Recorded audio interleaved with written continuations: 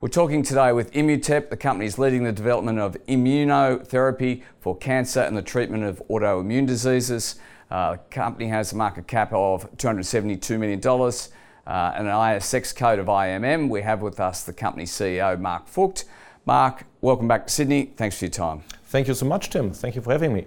Mark, you're in town for your AGM and some investor meetings. Can you give us an update on the LAG-3 landscape?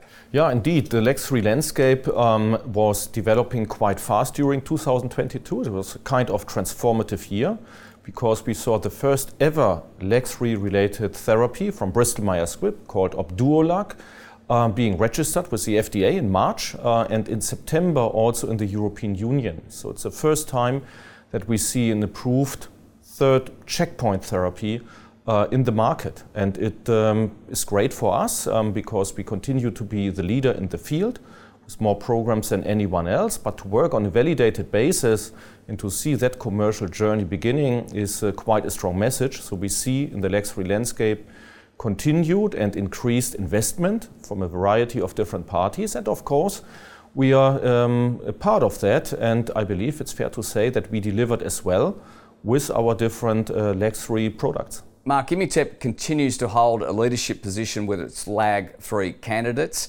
and you have more LAG-3 candidates than any other big pharma or biotech in development. Can you talk us through your product suite and what that means for shareholders? Yeah, of course. So we have 4 different key products and 1 research program. 2 of the key products are positioned in autoimmune diseases. It's often forgotten that we also deal with autoimmune diseases. 1 is preclinical called IMP761, where we will have, I hope, some news before end of this year and more to come next year. Then we have a depleting antibody, which we exclusively worldwide out-licensed to GlaxoSmithKline. Looking at the oncology side of things, we have 2 key programs there. Is so-called immune checkpoint inhibitor, anti-LAG-3, which we exclusively worldwide out-licensed to Novartis. And then we have eftilagimod, our flagship, which I believe made great progress during the course of the year. We presented multiple different data points at very big conferences, and we delivered also in terms of regulatory interactions. So we got FDA Fast Track designation now also for first-line non-small cell lung cancer. So overall, a good development across the different assets, very balanced portfolio, and we hope, of course, to continue with that for the time being successful development. And is that how you look at it? You've got a portfolio of these LAG-3 drugs, and then what isn't probably well known is your partnerships and licensing agreements with Big Pharma. How does that all come together?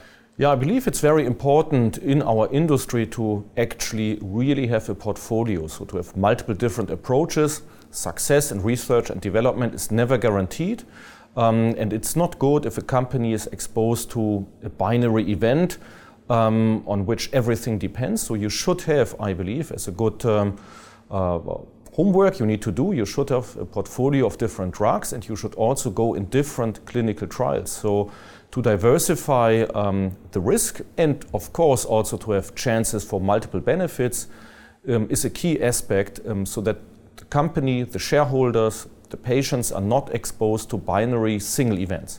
Mark, you're also invited recently to present your encouraging clinical data on EFTI. You presented that at the SITC conference. Can you talk to the significance of that?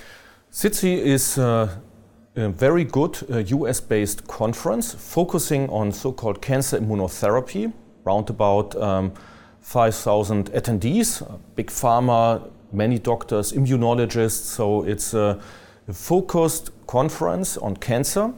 And it's great that we had the chance, I believe for the first time ever, that an Australian pharma or biotech company has been doing that, presenting a so-called late-breaking oral presentation. By the way, also highlighted in the official press conference of SITC. And in total, there are 1,500 abstracts and only 9 have been featured in that press conference. So that was a great honor for us and very exciting. We had many meetings and follow-ups also from the data we presented at ASCO, the worldwide largest clinical oncology conference, which took place in June in Chicago. So we have been getting adequate attention and recognition by the specialists in the field, and we are actually very excited about that, because it's significantly easier for us to have multiple different conversations to different stakeholders. In past times, especially when LAG-3 has not been validated, it was more difficult and we had to knock on many doors. These days, it's fair to say that people knock on our door, so that's a good position for the company. Mark, what's 2023 look like? Yeah, 2023 will be very exciting, but also 2022 is not over. So we expect a number of different news, and 2023 will see more data, very important data. I may highlight TACTI-003, a trial in first-line head and neck cancer. Potential readout is sometime mid of next year, so by our standards in the relative near term. We will have additional data from TACTI-002, INSIGHT-003. We will provide regulatory updates. We will see the expansion of the pipeline. We will have hopefully also news from the variety of the different partners we are having in China. I mentioned Novartis, I mentioned Glaxo and others. So there's a lot to expect, and despite the difficult year 2022 for the whole sector, I believe Immutep has a chance to deliver and show a difference in terms of quality, and we are very much looking forward to that. Mark, nice to see you in person. Thanks for your time. Tim, thank you so much.